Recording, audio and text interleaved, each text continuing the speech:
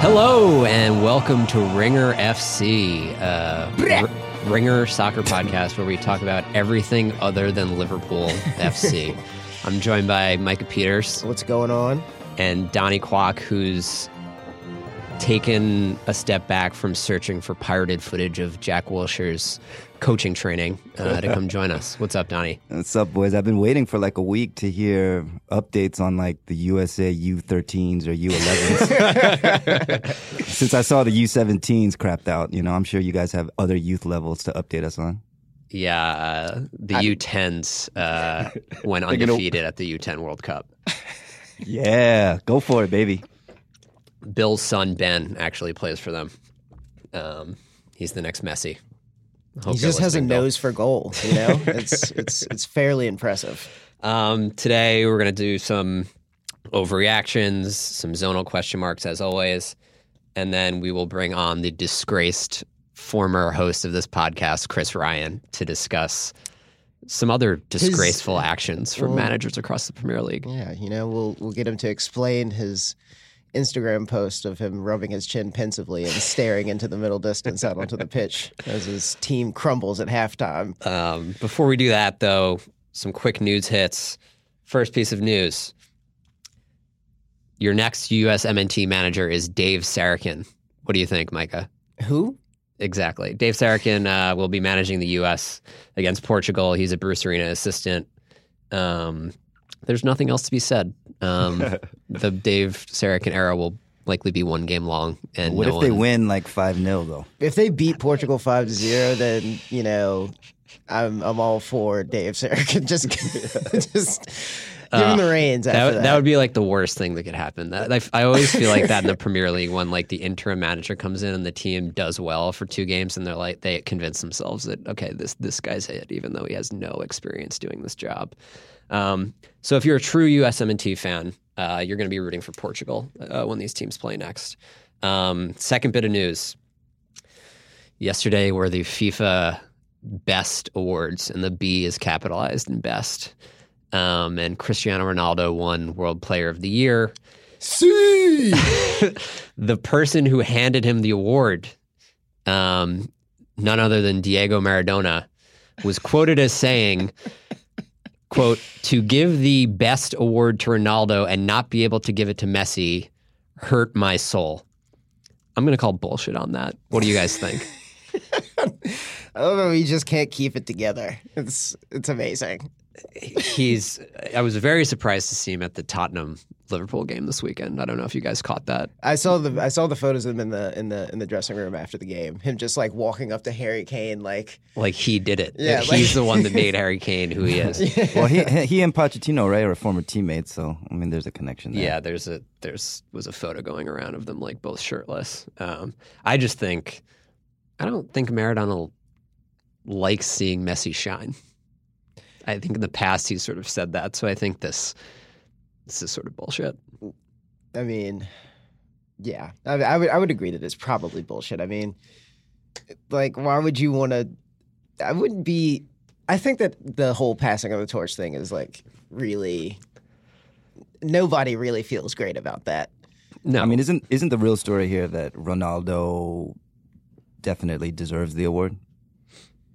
Well, yeah, I mean, like indisputably. I mean, Real Madrid won the double La Liga and Champions League last year. They're 2-time European winners. He's scoring a hat trick every other game, despite being 32 and having like 800 games of soccer on his legs. Yeah, and I think he almost lapped the field in goals in the Champions League last year, which is insane. And the European Championship as well, right? I mean, like, it's not fair that he just keeps reinventing himself over and over and becoming more and more efficient. Yeah,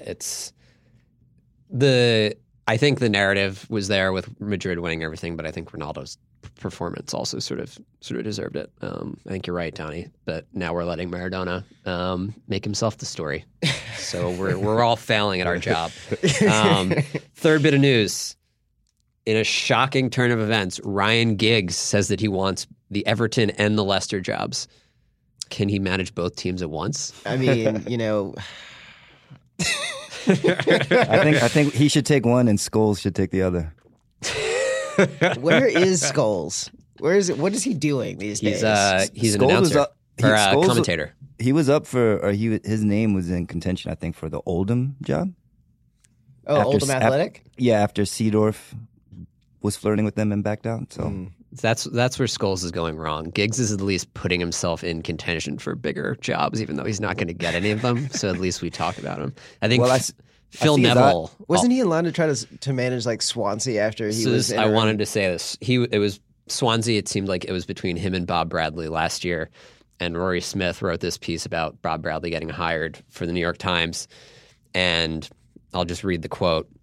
So the club's American proprietors, Steve Kaplan and Jason Levian, were particularly unconvinced by the job contender who could offer only the platitude that to come out of a slump that has taken the club to 17th in the Premier League standings, Swansea's players simply needed to work harder and to run more. There's a lot of subtext here that suggests that candidate was Ryan Giggs. It's like that movie that what was it? It was Mark Wahlberg's movie about the Boston Marathon, where he was just like a beat cop, and he's just like, I've been working as a cop for 20 years, and the thing that solves cases is witnesses. And it's just like, that's okay. So basically, the sky is blue and water is still wet, is what you're saying. Yep, exactly. So if your team's not running enough, hire Ryan Giggs. So see the latest odds have him, I think, at 25-1 for Everton, and Phil Neville at 33-1. So I saw Phil Neville threw his name in the hat.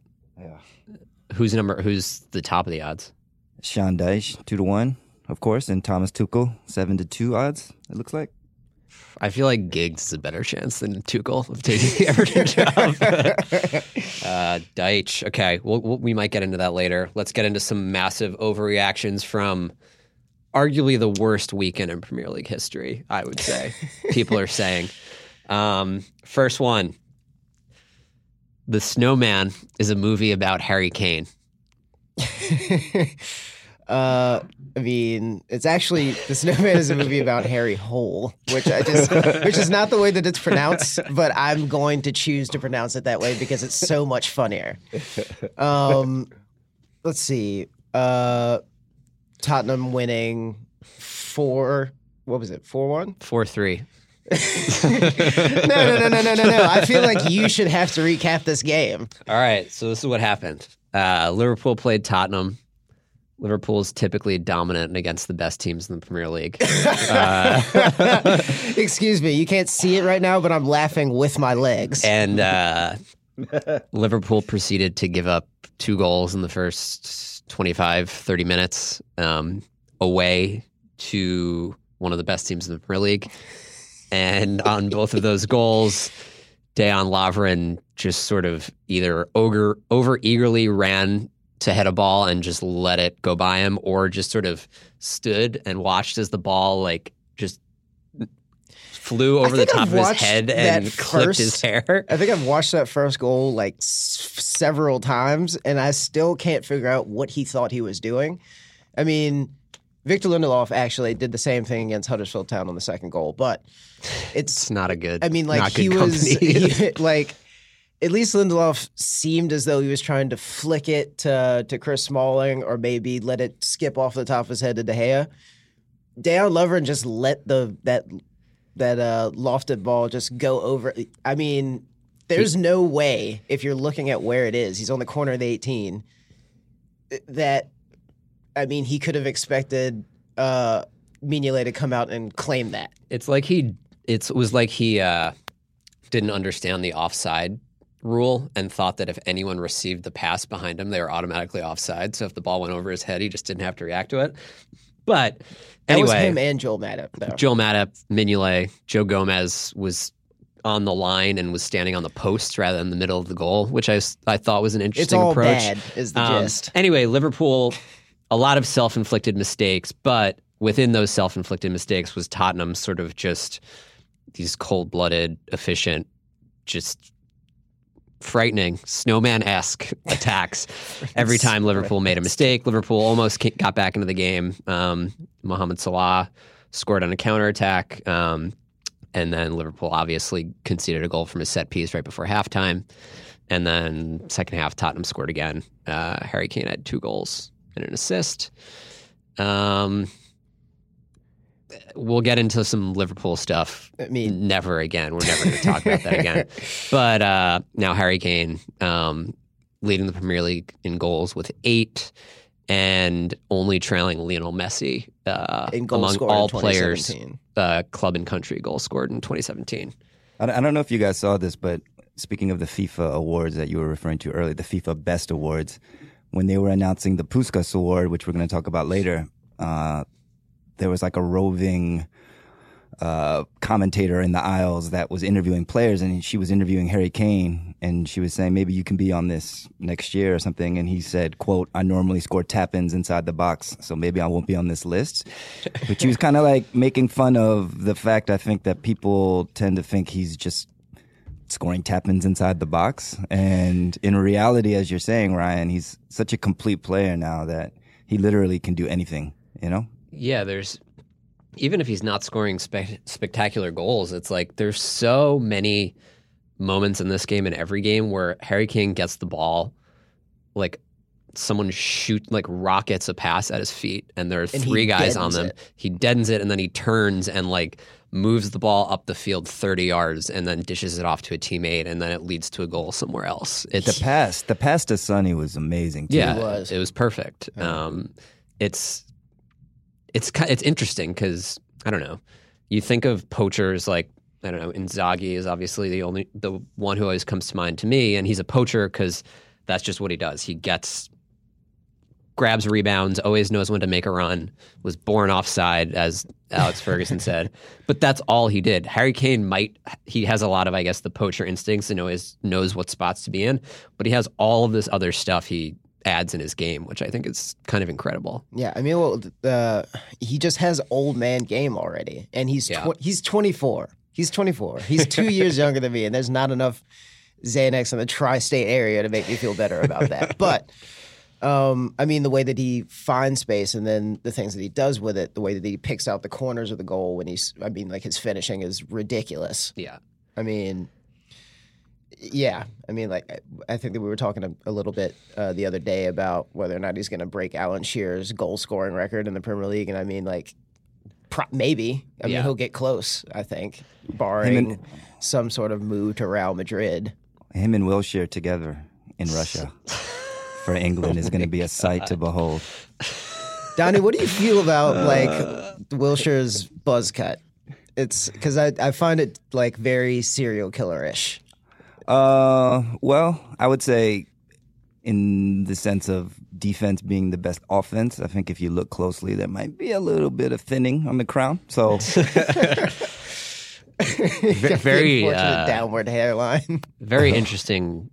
I don't think we talk about this enough. Harry Kane's hairstyle is sort of, you don't see that kind of hair on a, guy who's not 65 years old. I mean, he's definitely got the haircut that you can set your watch to. It's like, it's also that, like, immediately the subdued fist pump celebration. I laugh every time I see it. Yeah.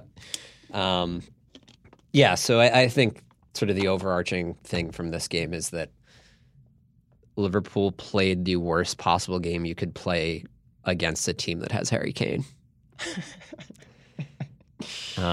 So on that somber note, I think we should move on before I start crying. Second overreaction this is just the truth. It's not an overreaction. David Wagner, Huddersfield manager, is a better version of Jose Mourinho than Jose Mourinho. Explain yourself. I mean, are you gonna make me say it? Let's hear it. Okay. You just did it to me. That's very true. Okay, so Manchester United went to Huddersfield Town over the weekend and basically dissociated in front of my eyes.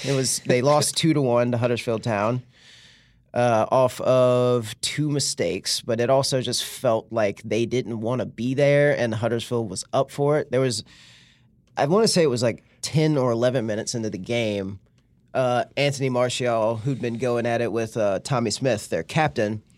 Like they were butting heads at it, and then Martial disappeared after the game. After that, and I mean, it was just like after the game, And Herrera was talking about how the players didn't play with any passion, and Jose Mourinho seized on that, and as did Ryan Giggs, who said that, which was a fair point, because if you're saying that the team lacks passion, you're not really talking about yourself. You're talking about everybody else. Yeah. But yeah, Huddersfield took just 5 shots. They scored 2 of them, only gave up 9 on the other end. I mean, Manchester United was really going for it at times, sending as many as 1 player into attack. It's just like they didn't want to. They didn't want to take it to. It's another week where they just didn't want to take it to whoever it was. It's just, it's depressing. What about Aaron Moy?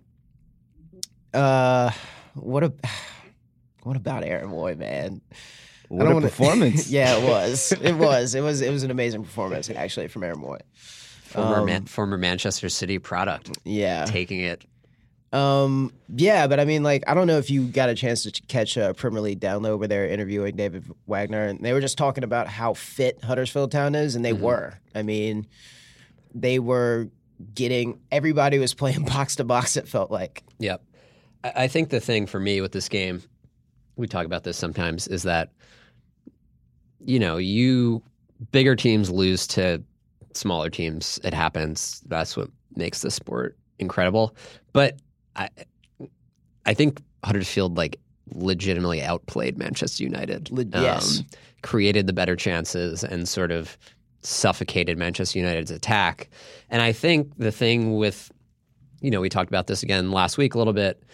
There's a difference between bunkering in and getting lucky on one chance and just saving a bunch of shots, which is what I think kind of the Man U approach was last week. And this week, Huddersfield bunkers in, and basically Man U can't create anything. And Huddersfield, the couple times they attack, they actually are creating good chances. And that approach is sort of the thing that made Jose Mourinho the sort of world-class manager that everyone thinks that he is, right? Yeah. But Huddersfield did that to them. I mean, they regularly were in transition or managed to get all 11 players behind the ball. And it would be long stretches, or it felt like long stretches. It was probably more like they were, they conceded possession, and it would just be Madic looking up the field, not seeing anything, playing it out wide. They play it back in. They swing it back and forth across the field and never make any forward progress. And as soon as they do, they give it up. Huddersfield counterattacks. Yeah. So are you coming around on the over exuberance of David Wagner, Donnie? Yeah, I mean, it was definitely merited in this case. I mean, to get 3 points off of United is a big deal. But 65 years. That's how long it's been. I was really, really after Lukaku sent that sweet cross in. I guess Rashford made it 2-1. It was in the 70th minute or so. I thought 100% for sure that they were going to equalize United. So, and they almost did. So, I mean, Huddersfield just barely hung on. I guess if it was Ferguson, it would be Fergie time, and United would have, gotten the 96th minute equalizer. Mm-hmm. But credit to Huddersfield. But it was it wasn't like a dominant performance. I mean, it was like a hard earned to the last second win for them. So yeah, I mean, and to bring this back down to earth for a second. United was playing for their 10th clean sheet in a row in the Premier League. And it would have been their best start ever, in their entire history, had they won this game and kept a clean sheet. But they didn't keep a clean sheet. But they didn't. I'm just saying. I think the other thing that I found interesting about this is what Mourinho said after the game. He said, "We deserved it. The team that wanted it more, the team that wanted to work more, the team that wanted to be more aggressive won. So when the best team wins, there's nothing to say." I don't know if I've ever heard Mourinho react like that after a game. Did you? I mean, did you just look at him on the sideline? Just looked like he was he hadn't shaved. Yeah. He looked like he was hung over on the Staten Island ferry. Yeah, he just looks like outside that morning. He went into the mini fridge in the hotel to get some whiskey to put in his coffee. It's just he just looks sad. The other thing I think worth pointing out.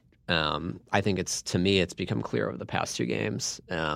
Just how big of a role Pogba plays on this team that I think is maybe easy to not notice when he's on the field. Paul Pogba, if you're listening to this, come on home. We're worried sick.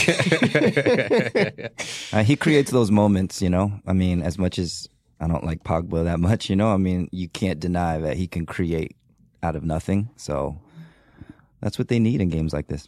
Yeah, he can create out of nothing. He gets a shot from 20 yards out. It's the equivalent of someone else having the ball like on the penalty spot, I think. And he also, the other thing, like Man U's whole thing is creating like transitional moments, right? When they win the ball back and then attacking directly toward goal. And he's the guy that basically does that for them. Right, that one quick turn and that cutting pass. Yeah, exactly. And I think Herrera and Matic are both pretty good players in their own right, but that's just not what they do. Wait, when is Pogba coming back? I'm going to say it's... I feel like once every week it's either his injury is worse than feared and then it's his injury is not as bad as feared. Yeah, and then it's, you know, like there's Instagram footage of him listening to whatever while doing knee raises. Yeah, it's concerning, I think, a little bit that there hasn't been any sort of concrete timetable put on this. It'd be a bummer if he didn't come back. He's fun to watch, and just the league is better with him playing. Speaking of people the league is better with, can't believe I'm saying this, but the third overreaction of the Premier League weekend is Arsene in. Donnie, I just want your pure, unadulterated thoughts about this 5-2 win over Everton over the weekend. Well, it started poorly. I mean, it started well, I should say, because look at your default setting. It's just like everything is terrible. No, because from the get-go, Arsenal were dominant, and Rooney had like a sucker punch against the run of play to put Everton up and the fans up. And for a moment there, I was thinking this could save Koeman's job, and this could be the turnaround, the turning point for Everton's season. But Arsenal just dominated after that. I mean, they were dominant in the beginning. Rooney had his goal, and then it was the Alexis Ozil Lacazette trident. This was the first time, actually, we've seen that all season. I mean, due to injuries and Alexis contract stuff and all of this, but that AOL lineup was they didn't have an answer. AOL. I see how you tried to slide that in there. I like that AOL. All of the anytime I say that, can we get like a little modem sound? That You got mail. All of the trio names are like old internet companies. MSN. Oh. BBC. AOL. Interesting. Netscape. Interesting. I've also seen something with, because they all have Z's in their name, like some Z stuff. But anyway, some Z stuff. Like triple Z or something. But no, but in all fairness, like it did feel like Jordan Pickford was playing like 1 on 11 for. Yeah, I mean, I've seen somebody say, I don't remember who said it or where I read it, but that it was Mesut Ozil's best game in an Arsenal shirt, which in some ways is kind of alarming that this is his 5th season and it was just like a nothing game against Everton that's, in the relegation zone. But credit where credit's due, he had an amazing game. I mean, not only was he creating chances, which he usually does, but the industry, like the running and like he fucking scored on a header. Like a real header. Like, I don't know. I was thinking that he was coming so slowly and so deliberately across the box that maybe like Phil Jagielka just thought he was standing in place.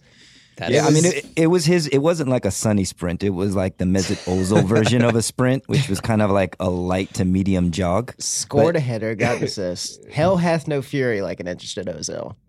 Except for the fact that like he was also giving like ample time and space. Well, that's what I was going to say. Like, to be fair, he had an amazing game. Like even the worst or the harshest Mesut critic couldn't criticize that game. But, I've seen all of Arsenal's games this year. This was definitely the worst team they played. And for a third of the game, they were a man down. So it was perfect. It was like the perfect opportunity for Mesut to shine. Worse than Cologne? Yeah, I would say so.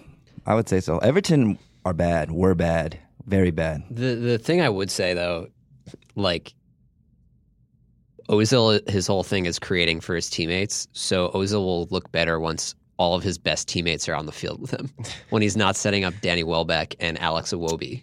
When he's setting up Sanchez and Lacazette, and then those guys are creating space for his teammates, I think it's almost it just like, makes Ozil look better, it's shockingly. almost like playing your best players at the same time as a sound strategy. It's true, but then it's the argument is when without the ball. So I think for Arsenal fans in November, they got a match at the Etihad and then Spurs. So it's like those are the types of matches where we'll really see if Ozil is part of Arsenal's best 11 against strong competition.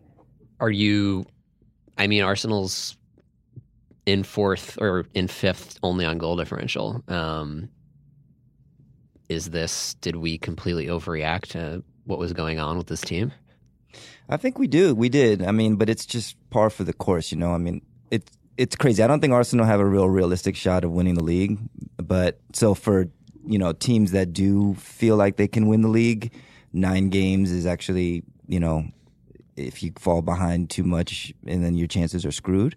But it's only 9 games into the season. And I think after 9 games, if you were to kind of take the collective temperature of Arsenal fans right now, I think everyone's pretty okay. They've won every game in the group stage of the Europa League so far. Without playing really without wearing any of their important players out either in the Europa League, which seems important. Yeah, and I think in the league, outside of Anfield, I think it's the Watford game wasn't great, but I think there is some hope now, especially seeing Ozil at his best, Alexis at his best now, and Lacazette. I think actually, to be honest, they could be feeding Lacazette more, but I think to see that those 3 attackers performing at a high level, even against inferior competition, gives the fans hope of what might be, in the coming months. Yeah, I think they have a very good shot at finishing top 4 in a way that I didn't think a couple weeks ago. But at the end of the day, the guys that they're relying on to get them top 4, their contracts are running out at the end of the season. So there's still that hanging over everything. All right, we're going to take a quick break, and then we'll be back with some zonal question marks. That was late from Gaze, in trouble here. He's off. All right, we're back, and we have an unexpected guest for the second segment. Yeah, a halftime substitute. Lovren's coming off. I'm out. We're joined by Chris Ryan. Great to have you back. Thanks, man. It's great to be back. It's my favorite podcast. We're going to start with this question. What was your favorite memory of the Ronald Koeman era at Everton?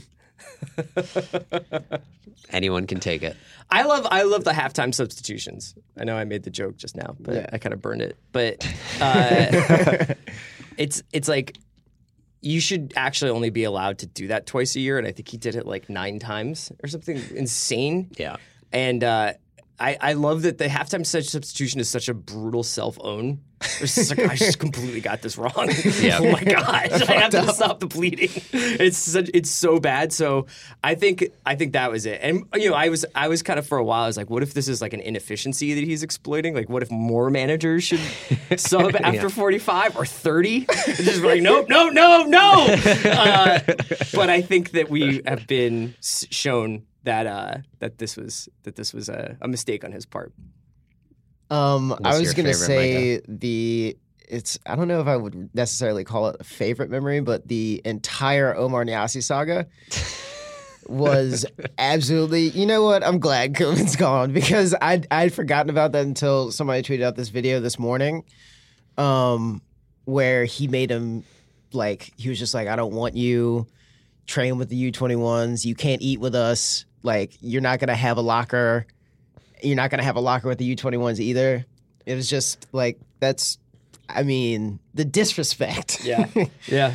Well, and he's like, Umar Niasse is like the player that Everton has needed this entire season. Like a guy who can run faster than like a Than Wayne Rooney. Yeah, faster He than was Wayne the Rooney. guy that pulled back. Like it was a garbage time goal in the 5-2 loss. But I mean, like at least he pulled another goal back. Yeah. I was gonna vote for his Instagram page. I don't know if you guys seen it, but Also, why does he have an Instagram page that he's I don't know. actively updating? That's it's hilariously sad because if you just look at it in like the grid form, it's just a series of pictures of him looking either very aggrieved or forlorn or both. And then you click on a picture and it's like, fuck you, get out of our club, you suck, fuck off. Who got It's like, the you're outie. Who got the red card? Was it Gay? Who got the red card on? Yeah. Yeah, but that dude definitely was like, if I get a red, I'm going to get Koeman fired, and I'm going for a red right now. Well, this was his caption for Ronald Koeman's caption for that the last game. It was the start was okay, but it was impossible to get result after 1-2 down and the red card.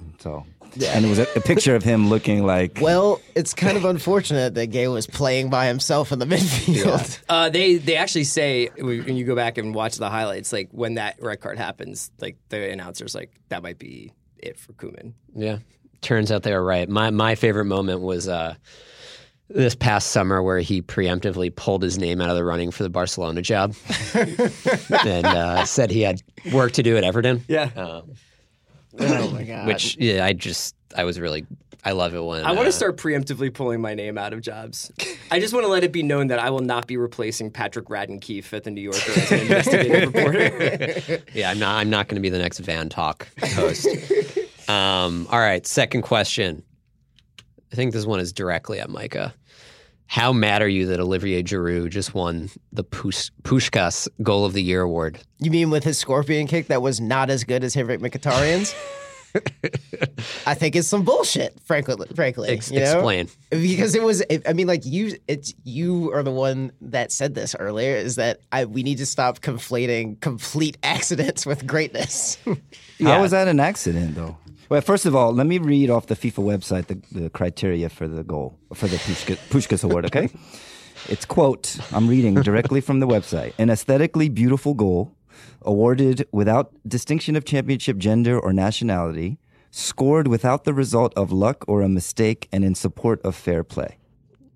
I think you explained it without the result of luck. Thomas Jefferson? What is that? What does fair play have to do with it? I think it's like also that's just even a the FIFA celebration after the goal. He pointed at the wrong. He slid in the wrong direction. He couldn't figure out where the camera was. So that was like, that would take Ronaldo qualifying for the Euros a couple years ago, where he like knocked Sweden out of the qualification in Sweden, scored a goal, and then turned to the Swedish fans and was like, I own Sweden. Like, I guess that's not fair play. Yeah, and also the fact that he then did the scorpion kick as a celebration the next week.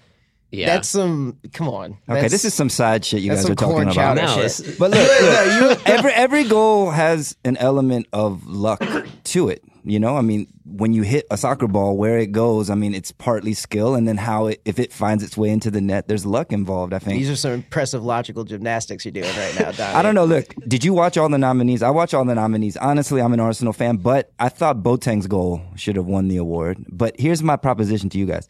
Maybe there should be like supporting actor and actor, or, you know, like break the category down where it's like best individual effort and then best team goal, because there was a goal in the finalists, the Dembele for Celtic, that was like the result of an 80-pass move, and they showed the entire play. Oh, I like that. So Yeah. basically make one like a Maradona award that's for individual goal. Yeah. And then, you know, like a Barcelona award that's for team goal. I like that. Yeah, because the Giroud goal actually was the sum of its parts too, because it was a really great counterattack, and it started on a Giroud back heel, like, you know, so.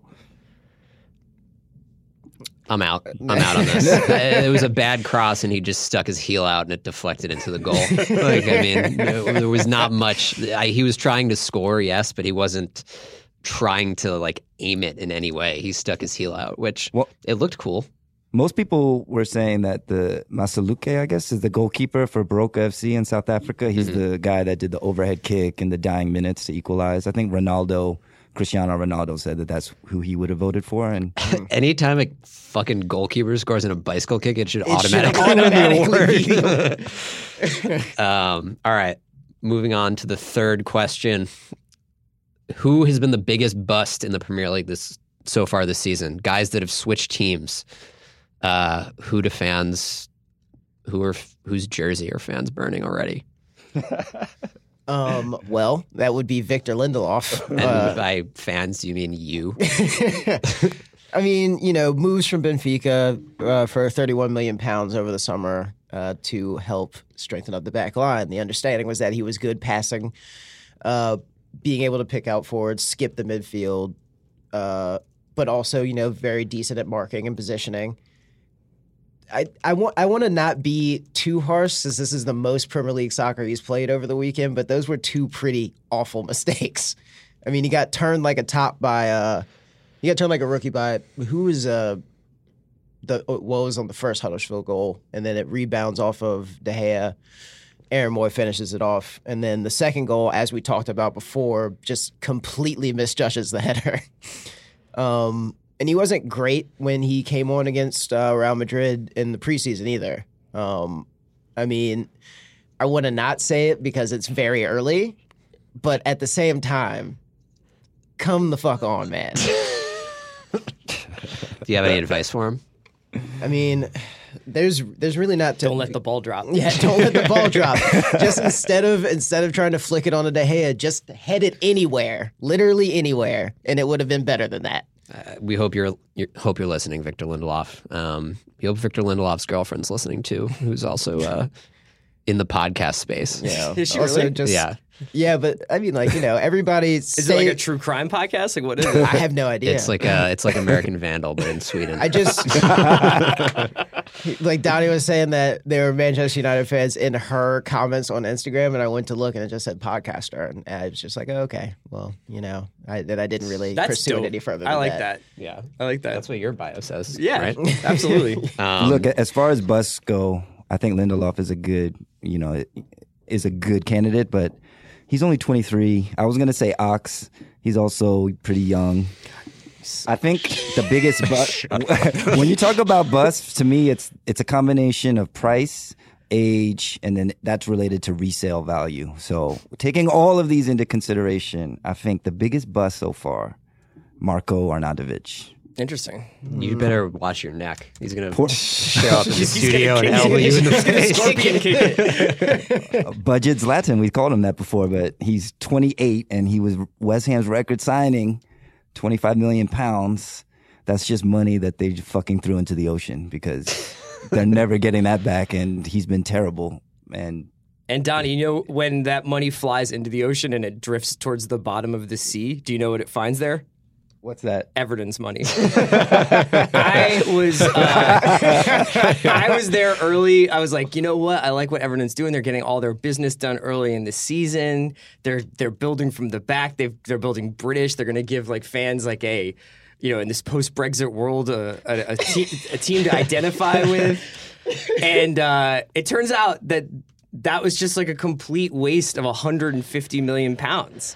Yep. And that they bought 3 number 10s, none of whom can track back, and none of whom are particularly quick. And they all do the exact same thing, which is make like a couple of really good passes per game, but all from the same zone.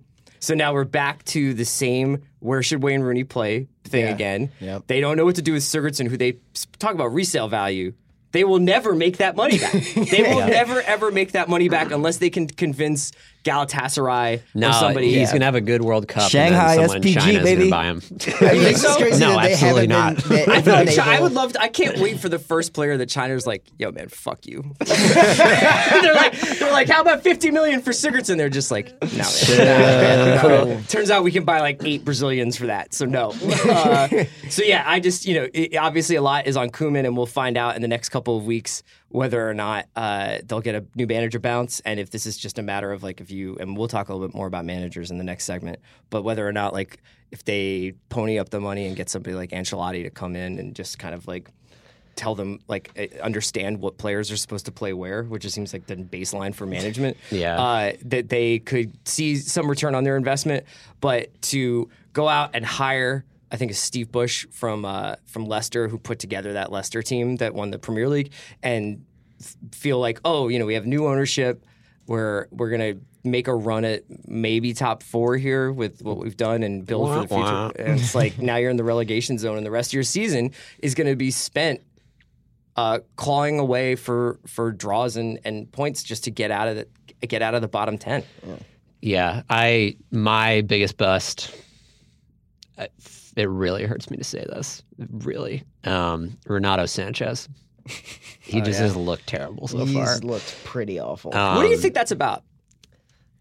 To me, I think he is the type of player that like you need to sort of build the system around him that like accounts for all of the running around and like mispositioning that he's going to do himself. And Swansea's like fighting a relegation fight, and they're probably not. Well, they don't really have the players to account for Renato Sanchez, I don't think. And two, it's like he's on loan. Are they going to build their team around him? I know that there's a relationship between Paul Clement and, well, not anymore because Ancelotti's gone actually at Bayern. I just think we probably overhyped him a little too much, and I think he needs the right situation to succeed. We did, right? Me and Chris, who wrote and edited a post about him. He could easily turn it around, I think, much like Lindelof, because he's young and will probably get better with more experience. And also the thing about Wales is it gets much nicer in the winter, you know? So if he was having adaptability problems in August, he's going to fucking love Swansea in January. Adaptability problems playing in a full length. I think the sun's going to come back out in April, so, you know. Whatever. He still has that moment in that friendly against Arsenal in China over the summer. He's going to be like Josh Hartnett in 30 Days of Night. He'll link a few more of those together, and Victor Lindelof will finish his other sleeve of tattoos, and everything will be fine. Yeah, there's a trend here. Benfica products. Products. Can't hack it for the first nine games of the season. Speaking of people that just truly cannot hack it, fourth and final question. What would you guys have done if you were Dejan Lovren and you got subbed off after 30 minutes? Well, I don't know that I would have gone as far as getting rid of my profile picture and every mention of Liverpool off of my Instagram page. But I definitely would have been distraught. Maybe I'd move to maybe just move to a different town, live under an assumed name, you know?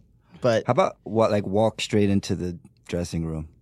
Don't people do that? Walk still? straight into the ocean. Yeah, they do the tunnel walk. Well, because on the game, during the game, the announcer's like, is he hurt? Is he just shit? Like, what's going on? And they were trying to figure out what was happening, and they didn't decide that he wasn't hurt until he didn't walk into the locker room. So maybe like future examples of this, just so people think you're hurt, just walk straight into the locker room. Yeah. I guess my answer to this question is I would graduate to psychedelics. He is already apparently on a cocktail of painkillers. This has been reported in The Guardian about how he takes like 5 before every game. And I don't know what British painkillers are, you know, like maybe. But if I were him, I would just be like, let's do shrooms right now. Like I need to alter this reality tremendously. But I mean, like it is. I mean, you know about this, Ryan. If you made a decision, if you mess up like that, and then you try to, I mean, like the second goal where he just misjudged the ball with Harry Kane. I mean, like he was just trying to go and win it, so it was just kind of like, I'm going to cheat up on this ball and I'm going to make an amazing play so I can get back on track. And then he messes that up too. Then you're just. They said it during the game that he was in the twilight zone. That's exactly what it's like, because it's just like everything I do is wrong, and the entire mental aspect of the game hinges on being able to do the small things correctly. Yeah, I mean, also I think it's really interesting to see how, I mean, there's a bunch of stuff this week about how poorly Bonucci is playing at Milan, and that they had started out at a back four after he had played in one of the great back three defensive lines of the century, probably with Chiellini at Juventus, and now he was playing a back four with players who were not as good as him, but also like Milan kind of bought a few guys and now are kind of trying to fit some square pegs into round holes. And it's like the Everton of Italy. Yeah, basically. But the idea basically being that a center back is as good as his partner, and that they're understanding. And I am struggling to recall moments when I had confidence in Dejan Lovren, but I know that there were times, and part of it was playing with Sakho, I think, because And correct me if I'm wrong. It's crazy to But think wasn't this, but I Sacco agree. the aggressor and Lovren was like, my job is just to sweep up, right? Yeah. Yeah. And so Sacco would go make the, like, I'm going to go for this ball, but I know that Lovren's got my back. And I don't know what's wrong with Matip and Lovren, or whether they're both hurt, or whether Matip's just not fast enough to recover when Lovren makes a mistake, or whether I have no idea, but I think a lot of it could be down to the partnership. Well, I mean, like he hasn't And the been- drugs. the drugs, exactly. But in that Guardian report, he said that in addition to taking 5 painkillers before every game just to be able to get through to full time, he also hadn't been training. And if you're not training together, then you don't have that understanding, do you? Well, and it's not like Liverpool is playing like this like easy, just drop back and defend system. It seems Yeah. like a pretty complicated thing to Are deal you with. guys on his management team or something?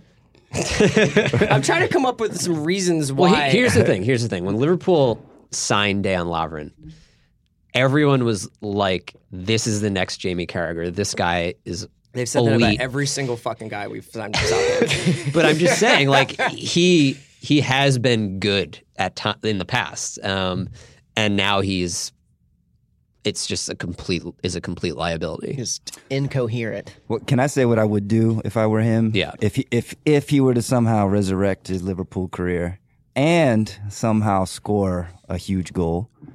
Did you guys see what the Southampton Sofiane Boufal did after he scored over the weekend? He had this long, mazy run and had an amazing individual effort and scored. And he hasn't been playing that much this season. So he literally ran up to his manager's face and screamed at him. It was like kind of like the Kirk Cousins, That's how the, you like me You now like type that? thing. You like that? It's Clint Mathis did that in Yeah. Germany. He Yeah. wasn't playing. He came on and scored and went over to the manager and tapped his wrist like he was wearing a watch. That was hardcore. I like Lovren that. needs to do that to Jurgen Klopp because Klopp didn't even give him like the pat on the butt or the high five coming off the pitch. It was a little, I think that was a little extra on Klopp's part. Well, I mean, then after the game, he was just like, I could have done better if I was out there myself. Yeah. And I don't know That's if y'all tough. watched. I think it was last. I want to say it was 2 summers ago when they were on their like preseason tour and they were training at USC, and he was playing. He couldn't have. I'm just saying. Look up that footage. No, I think I would have. The moment I saw my head on the subboard, I would have taken off my cleats and just left them on the field and walked back to where I lived and never played soccer again. The sad walking away music from the Incredible Hulk. Yeah, plays. exactly. No shoes and just walk until you can't walk anymore. All right, we're going to take a quick break and then we'll be back for some talk of the managerial madness that's infecting the Premier League right now.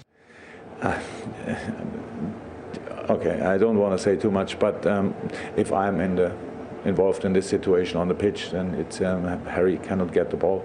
So at the end, we are kind of everybody's there, but then make a step back, and then they can chip the ball behind our line. It makes absolutely no sense. All right, welcome back. We now wanted to talk a little bit about sort of the crushing anxiety that seems to be pressing down on a lot of the top managers in the Premier League, whether it's Jurgen Klopp subbing out one of his center backs 30 minutes into a game, whether it's Jose Mourinho angling for a new job, or admitting that Huddersfield are better than Manchester United, or Antonio Conte just seemingly on Trying the to get verge. fired. Yeah, trying to get fired on the Yeah. verge of a breaking point at all times. Yeah. I blame Pep. I think that this was something that these guys maybe they thought might happen, but we're not prepared for it in reality.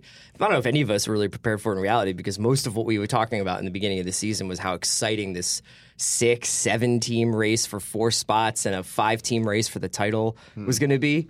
And it turns out that's not true. It turns out that no matter what happens to Man City in the winter, it's going to be very hard for me to feel like they are going to lose any ground in the title race, and they are absolutely destroying teams. So when you are faced with that, and then you look at your very expensive football team and you lose to Huddersfield, or you look at your very expensive football team or very well-tuned football team apparently, and they get smashed by Tottenham, it starts to get to you. And I think a lot of these guys are used to being the best. They think in their mind, they're just like, I win titles. That's what I do. Or I compete for titles very closely. Klopp, I think, likes the underdog role a little bit more. But certainly for Mourinho and Conte, I think that they are alphas. And the idea that they can spend money and they can go from a back three to a back four and switch up their lineups and complain about fixture pileups and training regimens and injuries and directors of football or vice presidents of teams not buying who they want to buy. But at the end of the day, I think they're being faced with, like, at least they're, in terms of, in speaking in the realm of this season, they're being faced with their own extinction. You know what I mean? Because the dinosaurs are dying, and this team, like this Man City team, is just, I think it poses like a very existential question to these guys. So what we're talking about essentially, I want to hear what you guys think about this and whether I'm reading too much into it, is that I have no reason, I have no idea why Mourinho would complain. Aside from the fact that, like, he likes to generate a lot of activity around his own narrative, like a lot of attention to his own narrative. What he did with basically going out and saying, I'm not going to end my career at Manchester United. Then there's the reports that he wants, he's already making $15 million a year. I think he wants a raise at the end, and he's had a 3-year deal, but he wants a raise. He had started this Manchester United gig being like, this is where I want to be. I want to do like a Ferguson. I want to be here for a long time.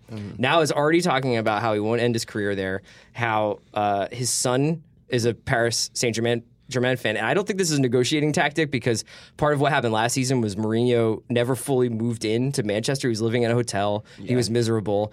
It's apparently a big strain on his family that they haven't moved to Manchester. His kid's a teenager, and now apparently is in love with PSG. And I was just watching him on the sideline against Huddersfield, and he looked miserable.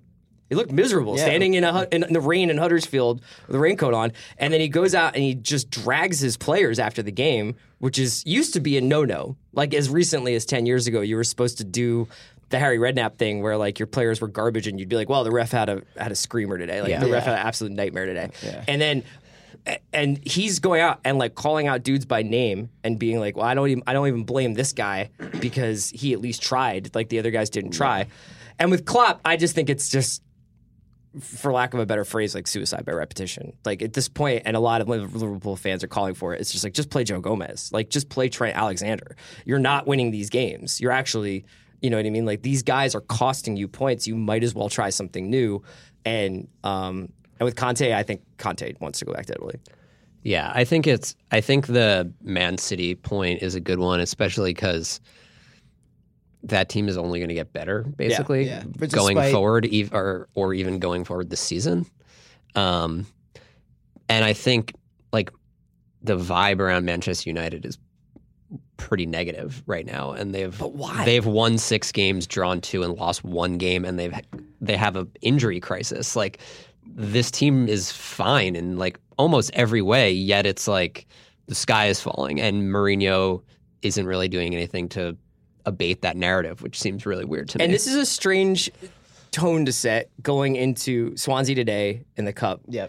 But Spurs, Benfica, Chelsea, and Rafa. Yeah. That's It's not easy. That's not easy, man. No. I mean, but also, You really want your players being like, fuck you, dog. Yeah. Before you go play these games? I mean, yeah. I mean, the issue with I think the reason that the vibe is so negative around there is just the fact that his style of coaching is outmoded. I mean, like, for lack of a better way to put it. Yeah. I mean, you can't. I mean, like, by my count, Manchester City has scored 1,000 goals this season. They've scored 10 today already. Like, there's no. And they're doing it against everybody. Nobody is safe. Yeah, and you cannot park the bus. Exactly. So that means that you also can't just, list your way through a game against Huddersfield the same way that you can't just sit back and hope that the game comes to you against Liverpool. Yeah. Like, that's not the way that you're going to, if you want to be a legit title challenger, you got to switch it up. But doesn't City's dominance in some way give these other managers a bit of a pass? No, because I think that all of these guys think of themselves as big dogs. You know what I mean? Like, Mourinho's never going to be like, I'm doing what I can with what I've got.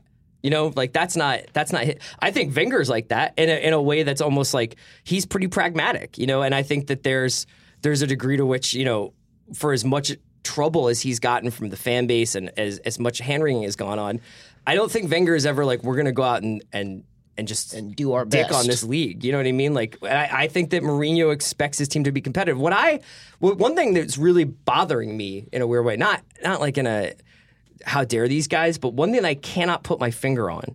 And Donnie, like, correct me if I'm wrong, but like 7, 8 years ago, did we hear this much about like a fixture pileup and how that was like so frustrating for managers? Because do you not want to be in the Champions League? They have played the Champions League on Tuesdays and Wednesdays for as long as I can remember. It's not a surprise. They see the schedules. I understand that, like, I don't want to play on Christmas Eve or whatever. I mean, that stuff's fine. Games get switched around. Times get switched for television. I understand it's annoying. But, like, then put out a crap team in the League Cup and go out of it. Like, I don't understand. These guys try to, like, work so hard to get into the Champions League. Conte is, like, losing his mind because they're in the Champions League. You managed Juventus. What are you talking about? Chelsea has no depth, though, unfortunately, or at least in the forwards. So, but yeah, I agree. I mean, it's something that they should all know going into the season, how many competitions they've qualified for, and prepare accordingly. But it just seems like Conte seems like, I don't know whether he thought he was going to have more control. I mean, this is the Chelsea manager problem over and over again, but I don't know whether he thought he was going to have more control over the personnel there. He obviously didn't get some of the guys that he wanted. They completely screwed up the forward situation. Yep. Morata's great, but there's no backup really. And even when he does have a backup, like against Man City, he brought on Willian and didn't play with a striker. So that is what it is. But he seems like he doesn't want to be here. And then your note about Mourinho is interesting because his flirtation with PSG, you don't have to play Huddersfield against, there is no Huddersfield in France. Like there's you can really like coast through your league season. And that now with this narrative that PSG are like, all these guys are selfish and like not taking the league seriously, it would be like Mourinho would do just enough to get them to like walk the league and probably be serious Champions League. I can't wait to see him turn Mbappe into like a defensive winger. It's going to be dope the development Eto'o for his Inter career. Milan era of Mbappe. I think part of like all this stuff, I think the amount of games that players have to play, like you just see it, guys are getting hurt all the time. It's a lot and just not healthy, but it's also the reality of the situation and you know it coming in. But I think that sort of makes it hard to build a team, I think, in a lot of ways. I agree with you. Build depth. I think because I think we saw with Conte, we saw with Klopp, it's like Klopp wanted who he wanted. And if he didn't get them, then he just rolled the dice with who he had. And Conte's sort of the same exact thing happened with him, I think. The players that he didn't want to use, the young guys at Chelsea, he wanted a higher class of player. And like, that's just like not how this works. You're not going to get, Chelsea isn't actually Manchester City. You know what I mean? They can't compete at that level, and they're not going to get this sort of guy that would be starting for Liverpool and use him as your 18th player. That's just not how this works. And I think that like with Klopp and with Conte and even with Mourinho to an extent, it's like they have this way of how they envision things working in an ideal world, and they're going to keep operating like that, even though they're not in a fucking ideal world. Right. Like the options they have Klopp doesn't have Sergio Ramos. So don't make Lovren try to play like Sergio Ramos. You know what I mean? Yeah. I mean, there's even like a level, this is an unfair comparison, but as Yaya Toure sort of has deteriorated, or at least not been able to be an every game player and be the fulcrum of that Man City team, you could make the argument that the one thing that Manchester City was sort of missing going into this season was a string puller in midfield. Mm-hmm. They had Fernandinho to like back everything up and kind of and clean up. But did they have somebody who could connect the ball moving out of defense and into the forward line? And he just took Kevin De Bruyne, turned him into the best creative midfielder, deep line midfielder in the world. Yeah. And yes, you have somebody who is basically psychic on the ball. That helps. But when I always like it when a manager takes a chance like that. I even like it when you could even say that that's the reverse of, Wenger does that sometimes where we always make fun of him because we're like, how are you putting this incredibly good player like just foisting him off in the left wing where he doesn't belong? But like he wants his best players on the field. And he's going to try and figure out a way to do that. I don't necessarily agree with how he does it, but sometimes, like what you're saying, with this regimented rigidity of the way these guys are like, nope, this is how it's going to happen. And if I don't have somebody to play in center midfield, that's my board's fault. Yeah, that's not really. That doesn't work that way. Yeah, but I think it's also sort of there's a difference between like having depth and knowing how to use your depth. Like Sergio Aguero, when he's been healthy, has maybe been the best player in the league this year.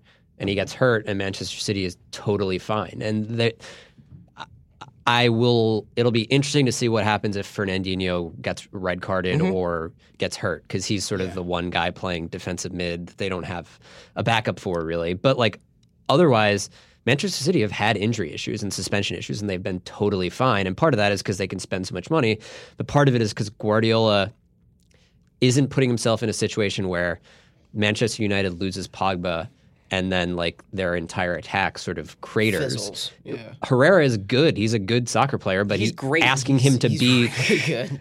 just like putting him in and expecting him to fill the Pogba void is not how it Exactly. works. And Exactly. it's the same thing with Liverpool and all of these guys that are just being put into these impossible positions. And Chelsea has no plan for when Morata gets hurt. I mean, like it was last season that Mourinho didn't really know how to use his subs. And I can't imagine that you have to relearn that again this season. Like, you just said it.